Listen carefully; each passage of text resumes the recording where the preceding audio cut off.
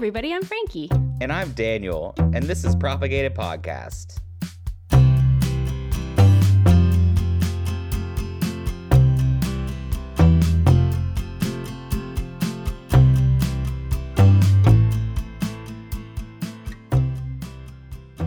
I had a dream the other night that I was listening to our first episode and I was like, what is this absolute garbage? Like, we forgot our names. The intro was all wrong.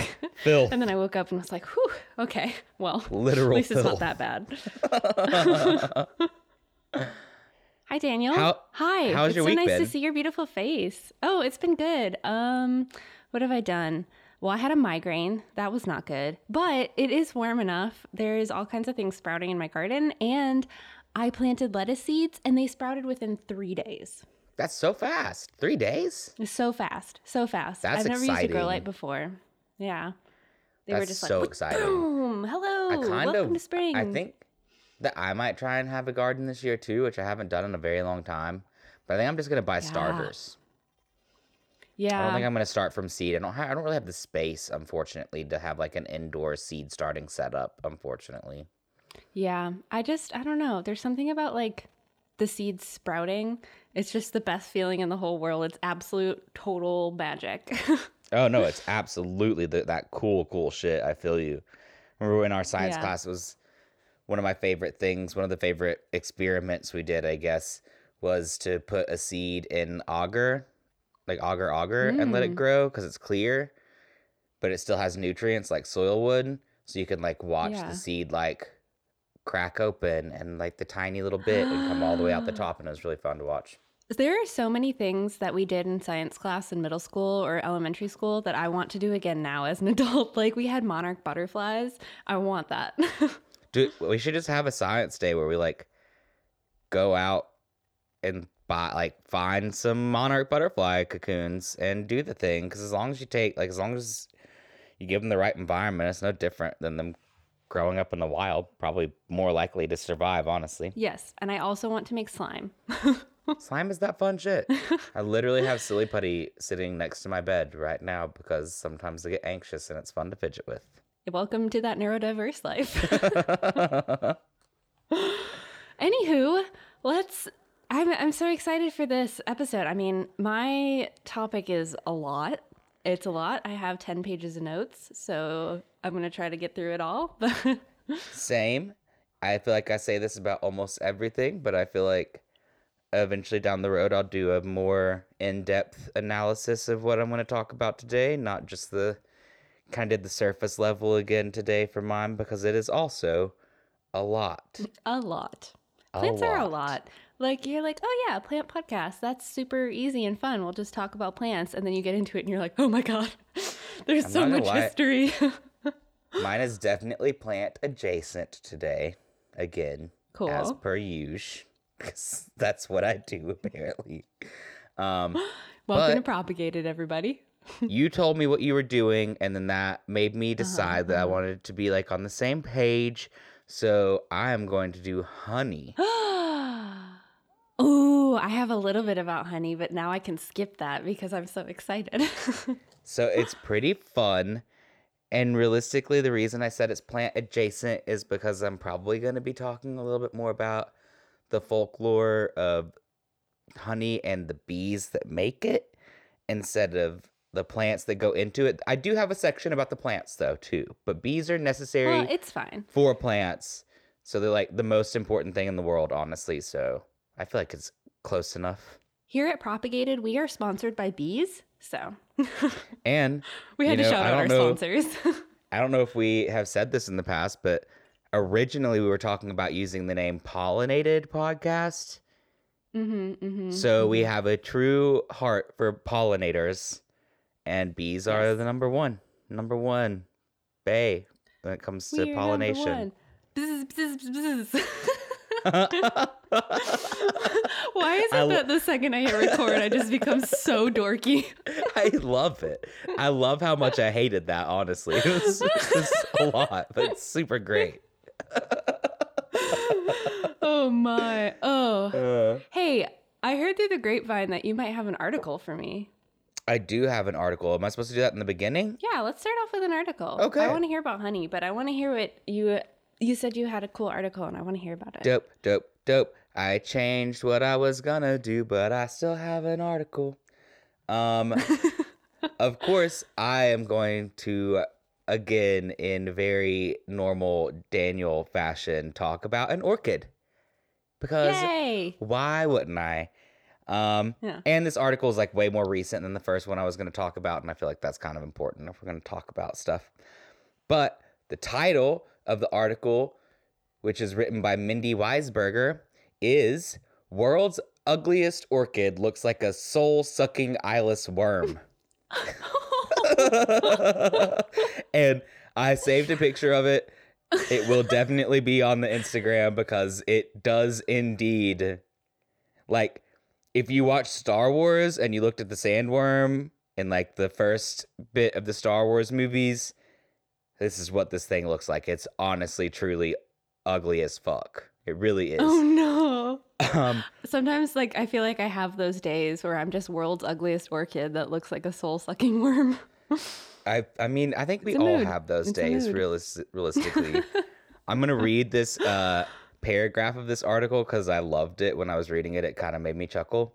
So, I guess quoted, orchids are usually prized for their grace and loveliness, but a newly described species from Madagascar probably won't be winning any beauty contests. Its small flowers are a mottled brown, and it resembles a moldy paper bag. Or maybe an eyeless, worm-like head with the mouth gaping and a silent scream would consume your soul. Is literally what this article says, and I about died. I love that. That is very much on brand for us. It's right? So it was actually very flowery description. We talk about the botanical gardens in Kew all the time, the Royal Botanical Gardens, which, again, we should definitely do that one day. But they are the ones who called it the ugliest orchid in the world officially. And wow, pretentious. Yeah, Jeez, and they recently what a judgment call. They recently placed the homely newcomer at the top of a list highlighting species discovered in 2020. So it's a brand new thing. Didn't know about it until late last year, which I think is cool. So it's actually a leafless orchid, and as always, I'm probably going to butcher its real name because I'm not good at this stuff, but it goes by Gastrodia agnacelis. So it's like not as much of a mouthful as other names, but also sounds kind of ugly. Like the name kind of makes it sound ugly. Like when I think gastro, I think of like gut and digestion and like gross shit. So. But so this little guy, it's a small orchid and it grows underground in like detritus, like over the soil, like in leaf litter and stuff for most of its life cycle, and is a type of orchid that is actually nourished by fungus, which is kind of cool. So that's how it can be leafless, is it feeds off of the fungus. And a fun fact that came out of this article as well is that in addition to what they called the small, brown, and rather ugly orchid, the researchers and collaborators with the Kew Gardens described more than 150 plants and fungi this year. Wow. That's a lot. I feel like that's like pretty... new stuff? Yeah, new stuff. Described more than 150 plants and fungi just this year. Cool. The article goes on to tell about a bunch of other stuff too, but I wanted to talk to you specifically about the ugly ass little orchid. Oh, because I thought it was really cute. Can this be like our like theme flower? Like our, what is that called when you have your like flower, their state flower? This is our podcast flower. Podcast flower, like just all of our headers on everything. Can we make a shirt out of it? Yeah. I like love World's ugliest orchid. I like almost like I want you to like, I'm going to screen share just for a second so you can see what I'm talking about. Look at this thing. Yeah. Wait, it hasn't worked. Oh my god. Look at it. Oh my god. It's so ugly. It does. Oh, poor baby. It looks like fried chicken skin. Right? It's crazy. Oh. And you guys will obviously like hop on over to our Instagram as you're listening to this, and we'll definitely have this up for you so you can see it. But the caption is "Behold the ugly orchid." Yes. That's our shirt. Behold Work the ugly orchid. I'm so excited. I love it. I want one now. It's so much fun. Oh gosh. Oh my But yeah, goodness. that is the article I have for you. Originally, I was going to do an article much more sciencey, but that seemed very fun, and No, I that was wanted to send it. So perfection. Love it. Love it so much. Thank you for introducing me to that sweet, poor, beautiful babe. the world's ugliest orchid has been revealed. I feel like that needs to be some kind of fucking BuzzFeed article, you know, Oh, like some like absolutely. paparazzi style shit. Can we make that into a shirt? Can it be like a TMZ article? Like orchids, normally known for their beauty, discovered to be ugly on the inside. Like some crazy stupid shit like that. Where are they now? Yeah. Perfect. Love it. Yeah, but that was my article. I thought it was fun. It was And very fun. I think for the sake of everybody, now that we've already talked their ear off, is to talk some more. And maybe about Yeah. honey. Because I'm Pivot to kind of bees. excited Me about too. honey. Um, so honey is actually what considered to be the earliest known reliable source of sweetening. Hmm. So, the earliest reference that I saw was in Egypt in 5500 BCE. So, long, long, long, long time ago. Um, Hmm. and references are just everywhere in ancient history to honey. And honeybees themselves are actually far older than any written record, honestly. So they say that Homo sapiens as a species evolved around 50,000 years ago. And according to science, bees were making honey probably around 40 million years before we even existed. So bees have been around for a very, very fucking long time. Yeah. As far as we can tell, honeybees as a group appear to have originated in Southeast Asia. But that's like hard to really tell, you know, like that's just going off what fossil Yeah. records we have right now. So who knows? But that's where science says right now they believe bees to have come from or originated at, were in Southeast Asia. And around 30 million years ago is when they started to develop social behavior, which is why part of why bees are so fucking cool. And about 30 million years ago is also when science thinks that they became pretty much identical to the bees we have today. So they've really not, throughout the lens of Yeah. time, changed a whole lot. Like though their social structures and the way they operate have been the same for a very long time. They've just been vibing. Right? Vibing for a long fucking time. So another fucking Latin word, because we all know how great I am at those. Why do we even attempt I don't it? know, but it was in my research, so I feel like it's necessary to include it.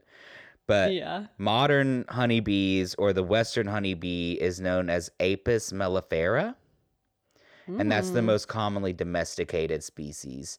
And they think those originated in tropical Africa and then spread from there like north and east of there to like Europe and Asia. So again, as is true of me every episode, we're going to have to talk some shit about colonists because Oh my God. that's Don't even get me. So my topic is sugar. I Like can't. the entire Oh, history it's of gonna be sugar. so bad. It Oh is my god. awful. We're going to get really into Sugar it. is a rough one. I didn't go super Yeah. deep into it, but Native Americans did not have bees and did not have honey. To the best of our knowledge, it wasn't a thing. Hmm. So in 1622 is when the first European colonists brought a subspecies of Apis mellifera, or your western honeybee, to the Americas. A main reason they brought the bees with them is because many of their crops depended on honeybees for pollination. So the importation of their crops was dependent upon also having bees imported as well. And since then, bees kind of naturally spread on their own from there. So it said that the article I was reading said that escaped swarms of wild bees spread pretty rapidly as far as like the plains, but they weren't able to cross the Rocky Mountains. So like when they hit North America, they kind of only went to the Rockies, but they spread Mm. pretty rapidly to that point. And then it was not actually until the 1850s that California had bees carried by ship in. So the West Coast didn't really have bees Wow. until much, much later.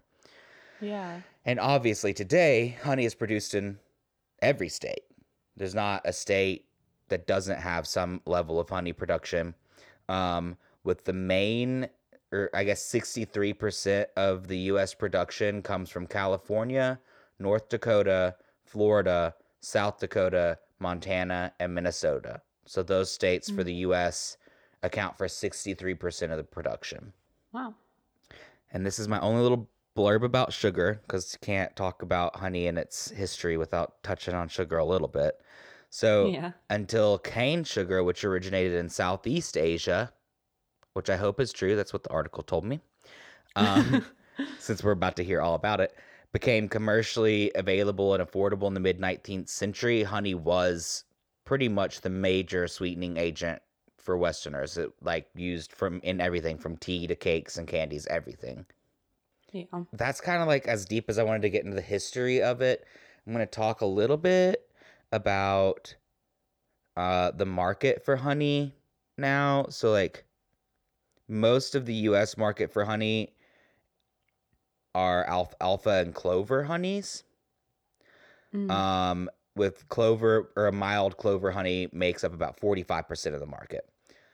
But a lot of your supermarket quality honey, like the stuff that you just go and buy randomly, actually isn't from America. It's mostly from Argentina, China, and Canada. And is pasteurized, and they want it to be a very generic, each bottle is going to taste exactly the same. It's not going to have that natural variation in flavor that you get with a local honey production, smaller production scale stuff. So essentially, I guess what I'm driving at is that your mass made honey is still sweet, so you can still use it as a sweetener, but it's bland, so there's not really any complexity to it. But Or health benefits. right.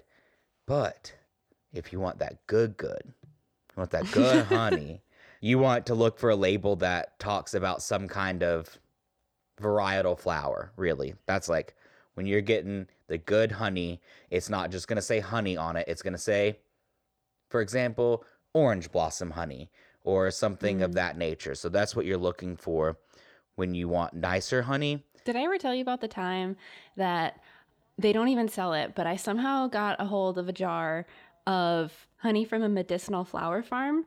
And so it was stuff like echinacea and chamomile and all that. It was the best tasting honey I've ever tasted in my life. Super dope. Yeah. Honestly, into that. Happy for you. I want to find that now. And then I was like, where do I get more of this? And they were like, oh, no, we only give it as gifts. And I was like, no, let me buy some. Let me work for you. Let me do something, please. Yeah. Can we do a trade? I volunteer anything? my time. I just want the honey, please. But yeah, and honey is I love honey, honestly. It's one of my favorite fucking things. I put it in my teas. If I want to have sweetened coffee, that's what I sweeten my coffee with. In my opinion, far prefer honey over regular cane sugar personally, because I feel like it does have a little bit more character to it. But take this moment in the episode to actually talk about plants, and I'm going to tell you where some of the most famous, some of the most popular honeys, what they come from.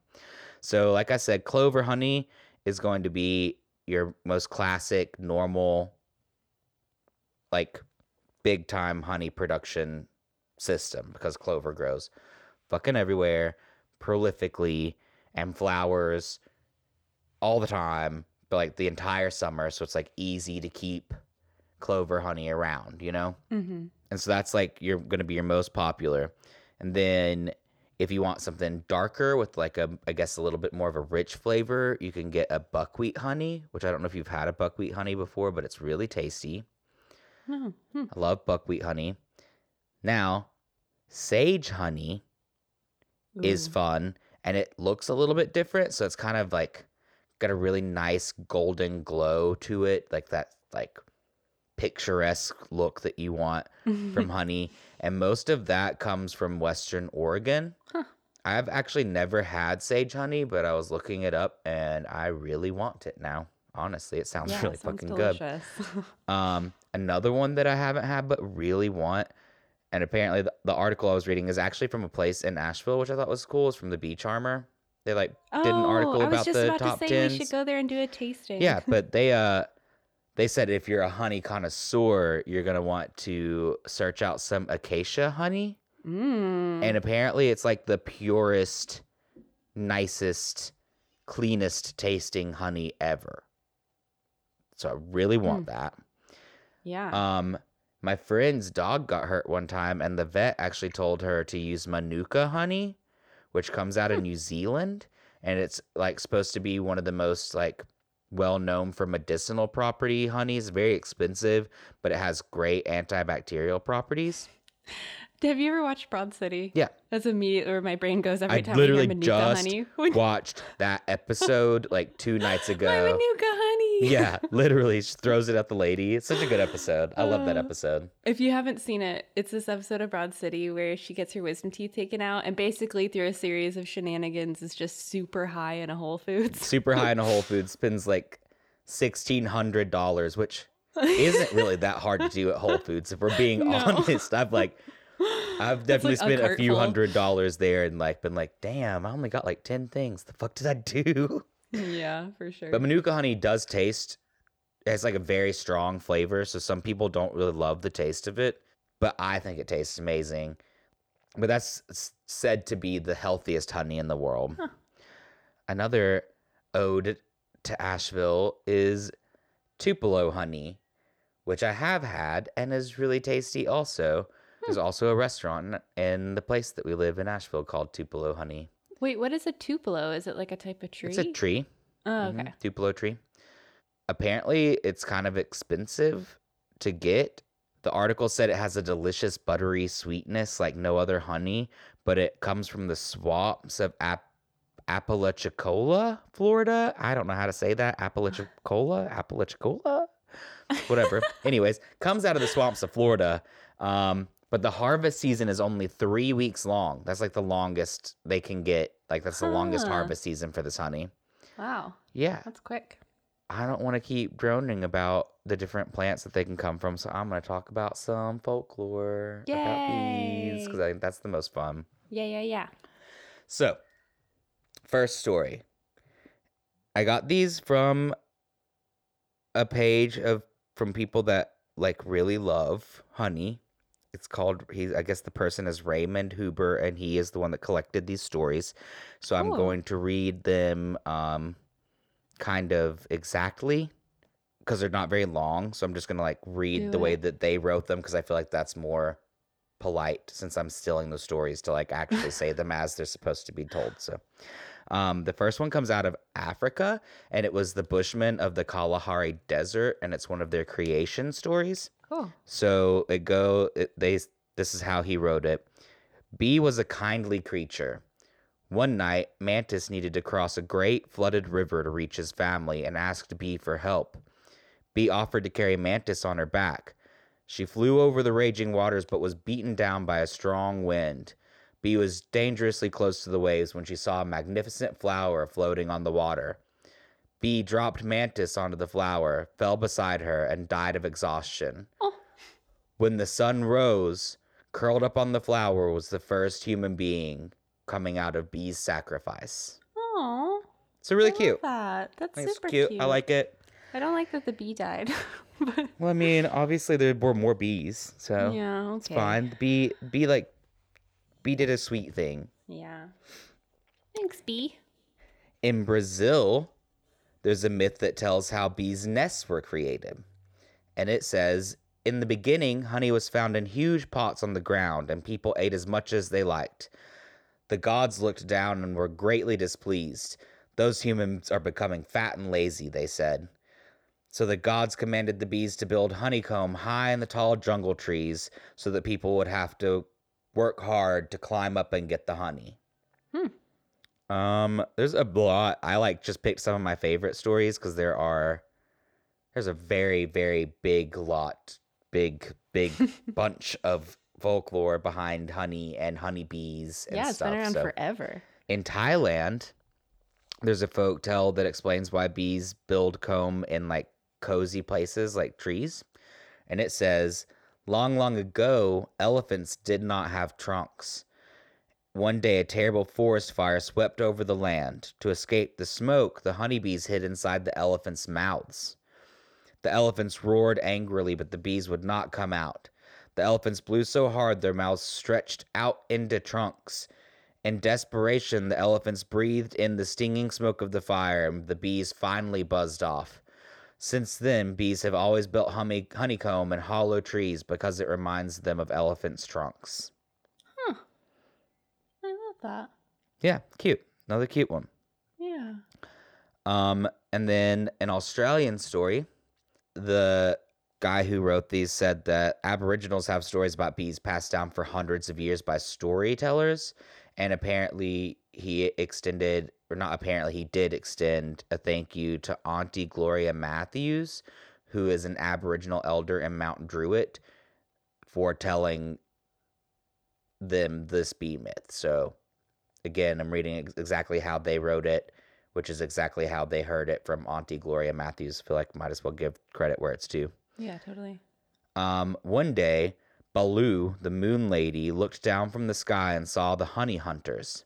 They took their axes, split a tree open, and pulled the honeycomb out.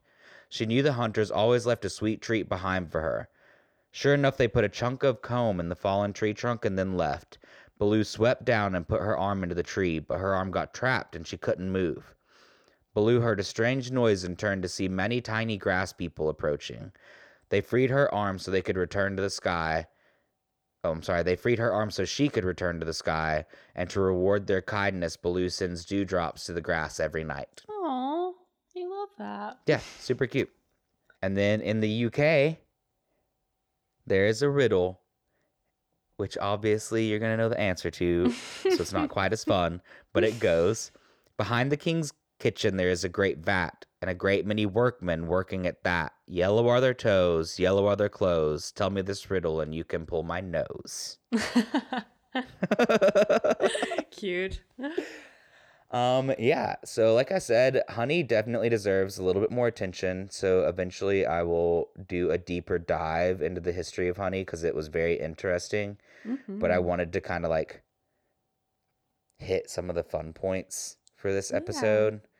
So that is what I had to tell you about honey. Yeah, well, here's where the fun dies because we're going to talk about sugar now. I'm very glad that I kept it light because I knew that when sugar came around, it was going to be a lot because goddamn if the fucking people. I'm going to let you tell the stories, but I know some of them already. Boy, oh boy. Okay, yeah. I'm pretty much going to pick up pretty much exactly where you left off. I mean, this story of sugar starts with honey.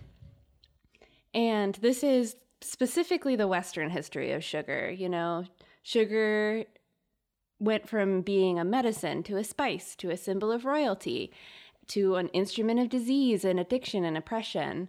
And it just has this deep, dark story that we're going to get into today because it's important. I'm so excited. Yeah.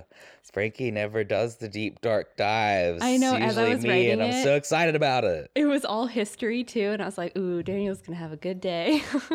I am excited. So, yeah, it's a dark, long history, so we're probably only going to talk about the history this episode, but we're going to get through it. Here we go. Ooh, are we going to do a honey and sugar part 2? Possibly, we could. I'm into that. I'm into that too.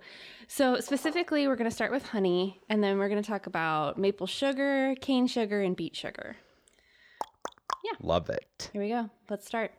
So in 10,000 BCE, there was honey in Europe, Africa, and Asia. Like you said, no bees in America, but we would get, not we, but indigenous Americans would get syrup from trees mostly, or they would do agave nectar or mashed fruits for their sweetness. Bees were eventually domesticated around 2500 BCE, and fun fact, simple hives, smoke, and honey in jars were found in the tombs of pharaohs, and they were also found in King Tutankhamun's tomb. Fucking cool. Because right? You know that means that they must have loved honey so fucking much because nothing made it into a tomb if it wasn't something they wanted badly in the afterlife. Yeah, so that's really totally. Fucking cool. Yeah, I mean, wouldn't you, though? Like, honey is the best. Yeah, I mean, absolutely. Yeah, so in 8000 BCE, sugarcane is a reed that is native to New Guinea, and people would chew it for sweetness. But it takes about 2,000 years before the sugarcane goes by ship to the Philippines and India. And sugar is first refined in India. The first sugar mill is actually described in Indian text in 100 AD. Oh, okay. Yeah. This is a little bit later than I would have imagined, honestly, but okay. Later, yeah. I guess people were just doing whatever for sweetness. I think refinement is just a little bit more technical and came later. Right. So in 327 AD, the Greek and Romans learn about it. Nearchus, who was an officer in the army of Alexander the Great, writes, quote, "Of a reed in India that brings forth honey without the help of bees, from which an intoxicating drink is made, though the plant bears no fruit." So, pretty into sugarcane. I feel like every fucking person in ancient history is queer as fuck. That was written by a queer person. I'm sorry. No straight man be writing like that. That was too pretty. That was queer as fuck, and I'm here for it. An intoxicating drink, though the plant bears no fruit. Yeah, no, absolutely. Totally. 100%. I mean, it's pretty well noted that the Greeks and Romans were pretty queer people, which I'm down for. Fair. Love it. So then they bring small amounts of sugarcane back to the Mediterranean, and mostly they use it for trade with physicians for medical purposes. It's not really used as like an indulgent thing because it's rare and expensive. Okay. In 500 to 600 AD, I don't know if I can pronounce this correctly, but Jundi Shapur is this university created in Iran, and it becomes this meeting place for all of the world's scholars west of China.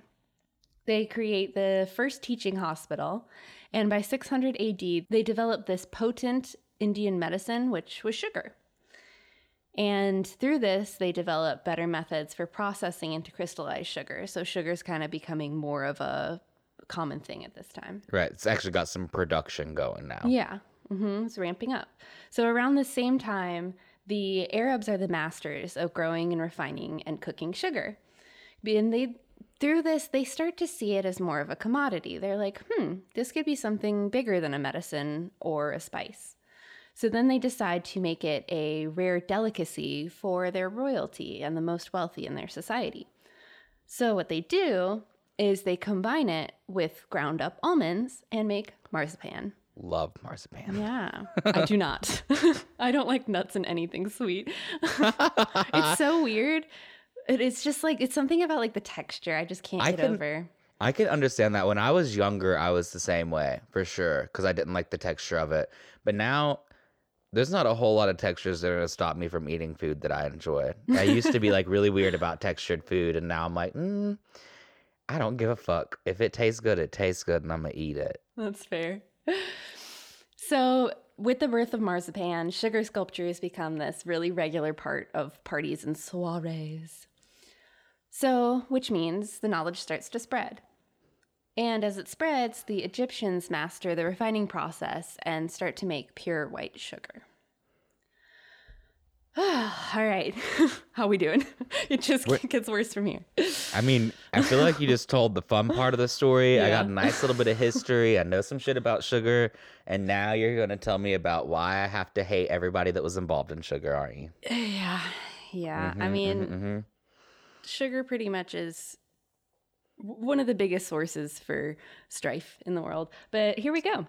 So in 1099, European Crusaders conquer Jerusalem. And they learn the details of the sugar process. They bring the process back to Europe, which sparks a great demand. And now Venice has this inroad to dominate the sugar trade in the Mediterranean. And for the next half century, they are dominating. God, gotta love a religious war, fucking stealing shit and bringing it back to their homeland like it's their fucking shit. God, literally, this whole history is like, oh, this person stole this and killed a bunch of people. Oh, this person now they're the sugar master. Oh my God. But yeah, sugar at this point is still rare and still expensive, and it isn't until about the 1300s that starts to change. Here we go. In 1402 to 1500, the Spanish colonized the Canary Islands and set up sugar plantations and decide to enslave all of the indigenous people on the island to run these plantations. Colonizers, motherfucking colonizers, motherfucking pieces of shit. Yeah. Sorry. And by 1500, the island is almost completely deforested. So Gotta love what was probably one of the most beautiful places in the world getting destroyed by fucking colonizers. So speaking of colonizers, in 1493, Columbus brings sugarcane from the Canary Islands to Hispaniola, which is Haiti and the Dominican Republic, basically. And they become the most important sugar producer in the New World at this point. I wonder who's fucking growing and collecting the sugar. Frankie, who's doing that? I wonder.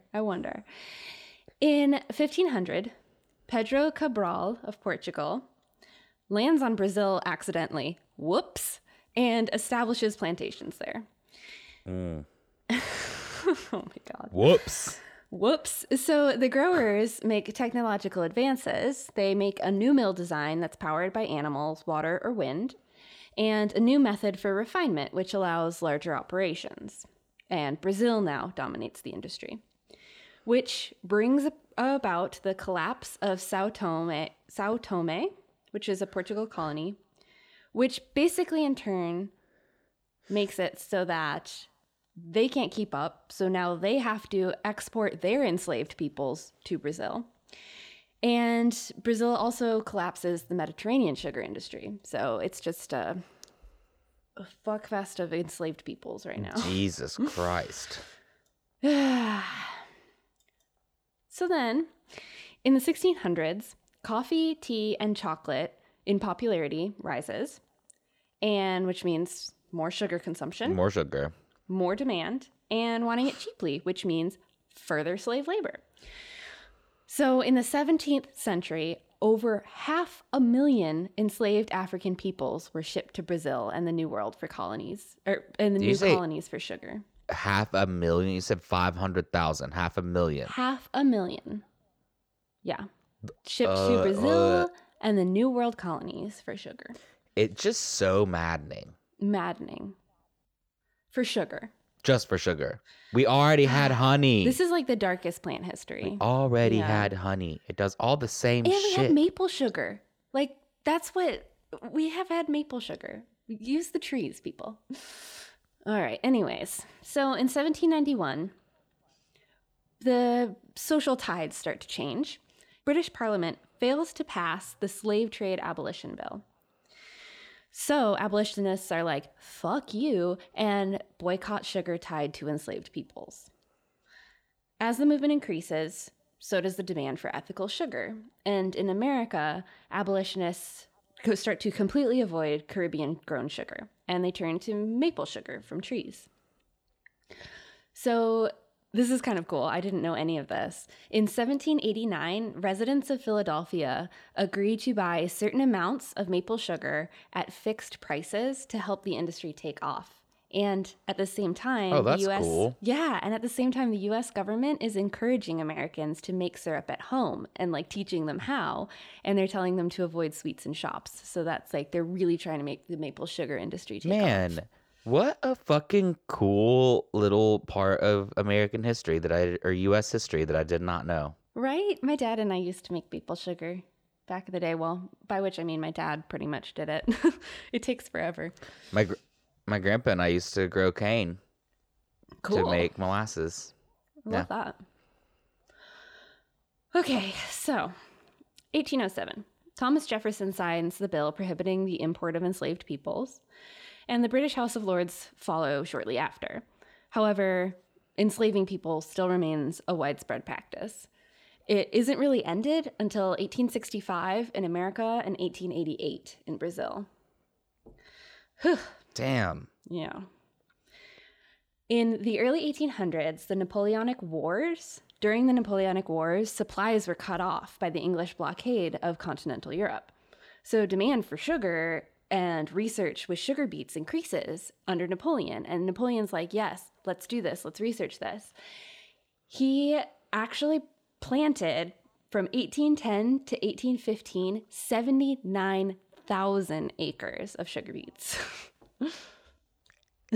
Acres? Acres, yeah. Acres. 79,000, yes. That is an almost unfathomable swath of land. Like, yeah. Okay. But- okay, Herb. 79,000 Herb. That's Yeah. fucking wild.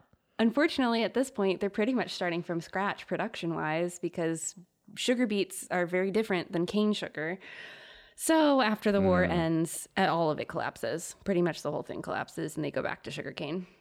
Of course. Yeah. It's all about that convenience. Yeah. All right, let's talk about capitalism a little bit. Sugar and capitalism. Uh-huh. We're hitting all the themes today. Depressing. Oh boy. So in 1887, lower prices means less profit, obviously. So 8 leaders in America in the sugar trade band together to form the American Sugar Refining Company, or the ASRC. These 8 people work together to fix the price of sugar. So they kind of gain all this power. They're like controlling these mills. They're shutting down mills where they need to. They're combining mills where they need to. They're basically all in it together to fix the price of sugar and control everything. This is also the same time that because of this and this power and this need for all this sugar and control of sugar is when America basically topples the Hawaiian throne over sugar. Oh, Lord. Yeah. Just another chapter. One Just of the most another. recent Yeah. chapters in our fucking shitty-ass history. All for sugar, too. Like, oh, For man. sugar. For sugar. The fuck? This is like the point where I think I'm just giving up sugar forever. Anyways, so in 1900, the ASRC combines everything and decides to go under one name, Domino Sugar. Oh, that's a big one. That's still around. Yes, in 1907, they control 97% of all sugar production. 97? 8 people control 97%. I thought that like monopolies were not supposed to be a thing. Oh, quote unquote. Or was You that know, pre monopoly laws though I in have no 1907 idea. maybe? I don't know. I don't either. No. I don't. Let's Sorry, Google that's it just real how fast. that's where my brain went.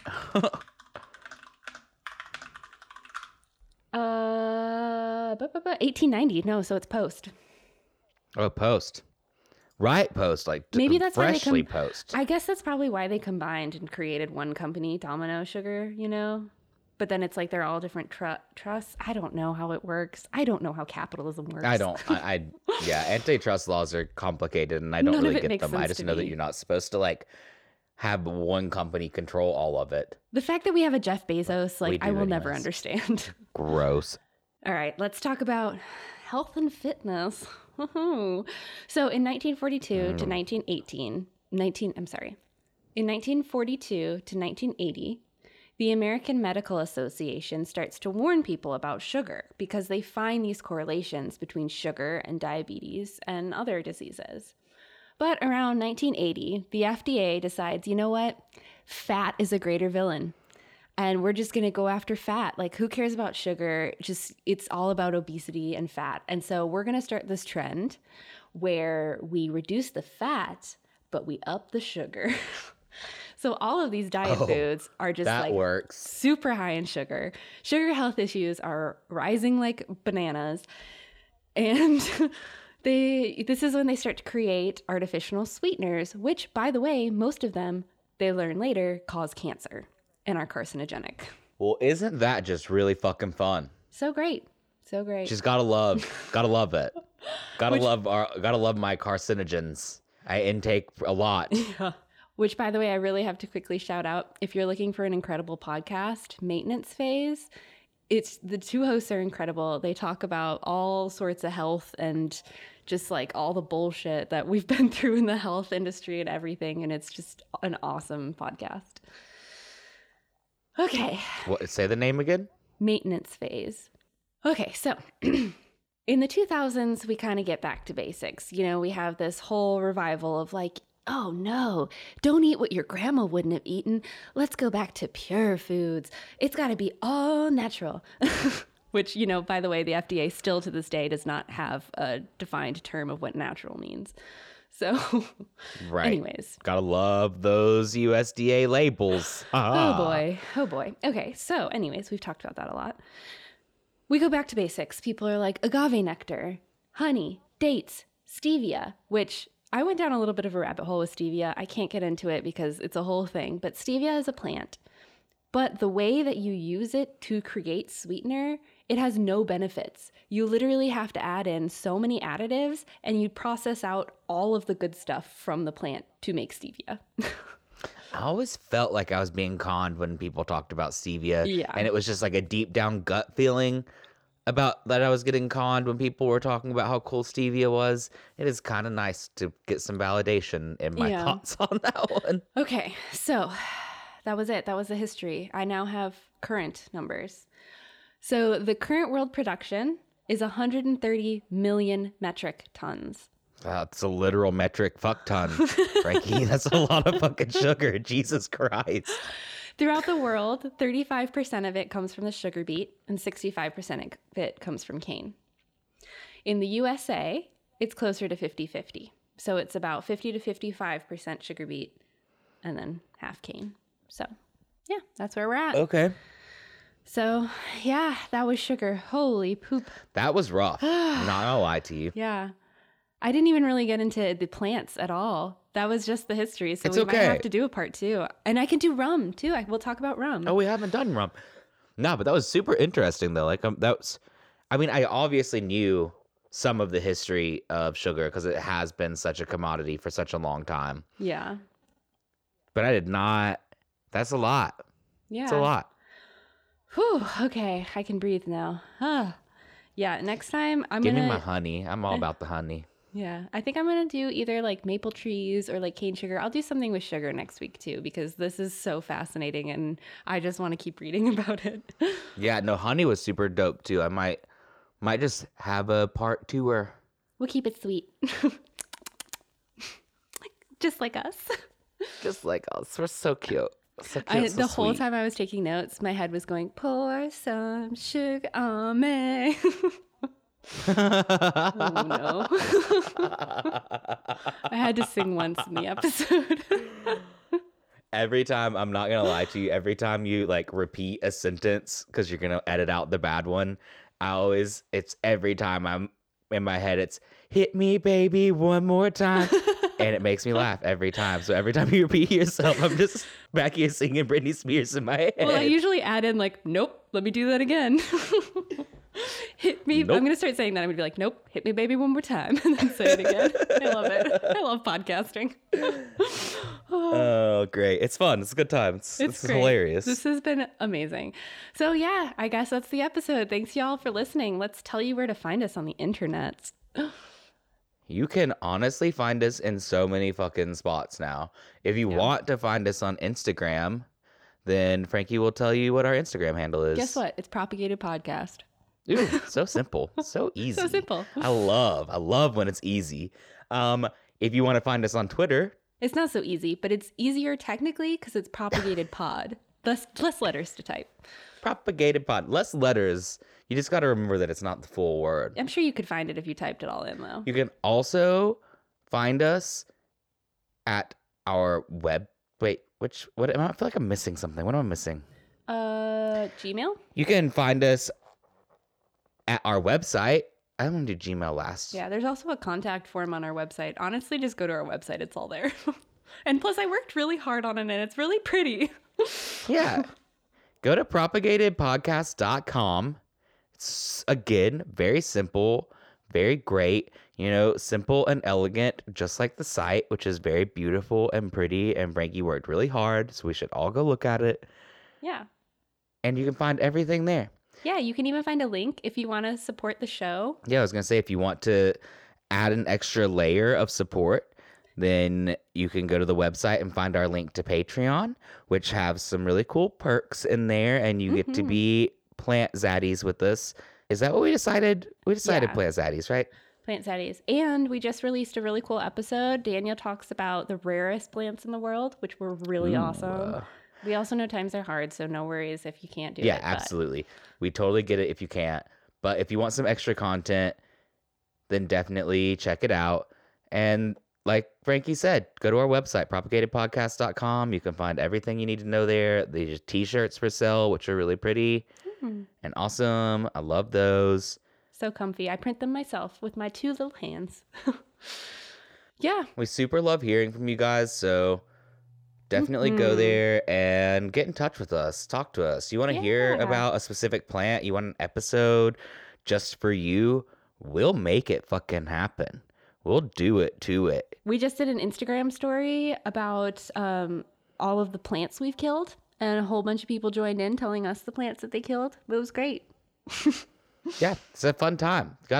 You gotta be realistic with yourself sometimes. You're gonna kill some plants. By the way, we need to come up with, maybe we'll do an episode on it, a list of plants that will survive a depressive episode. Well, apparently there are a lot because my room is covered in plants and I have them pretty frequently. So, all right, y'all. Thank you so much for joining us. We will see you next time. Love you guys. Bye.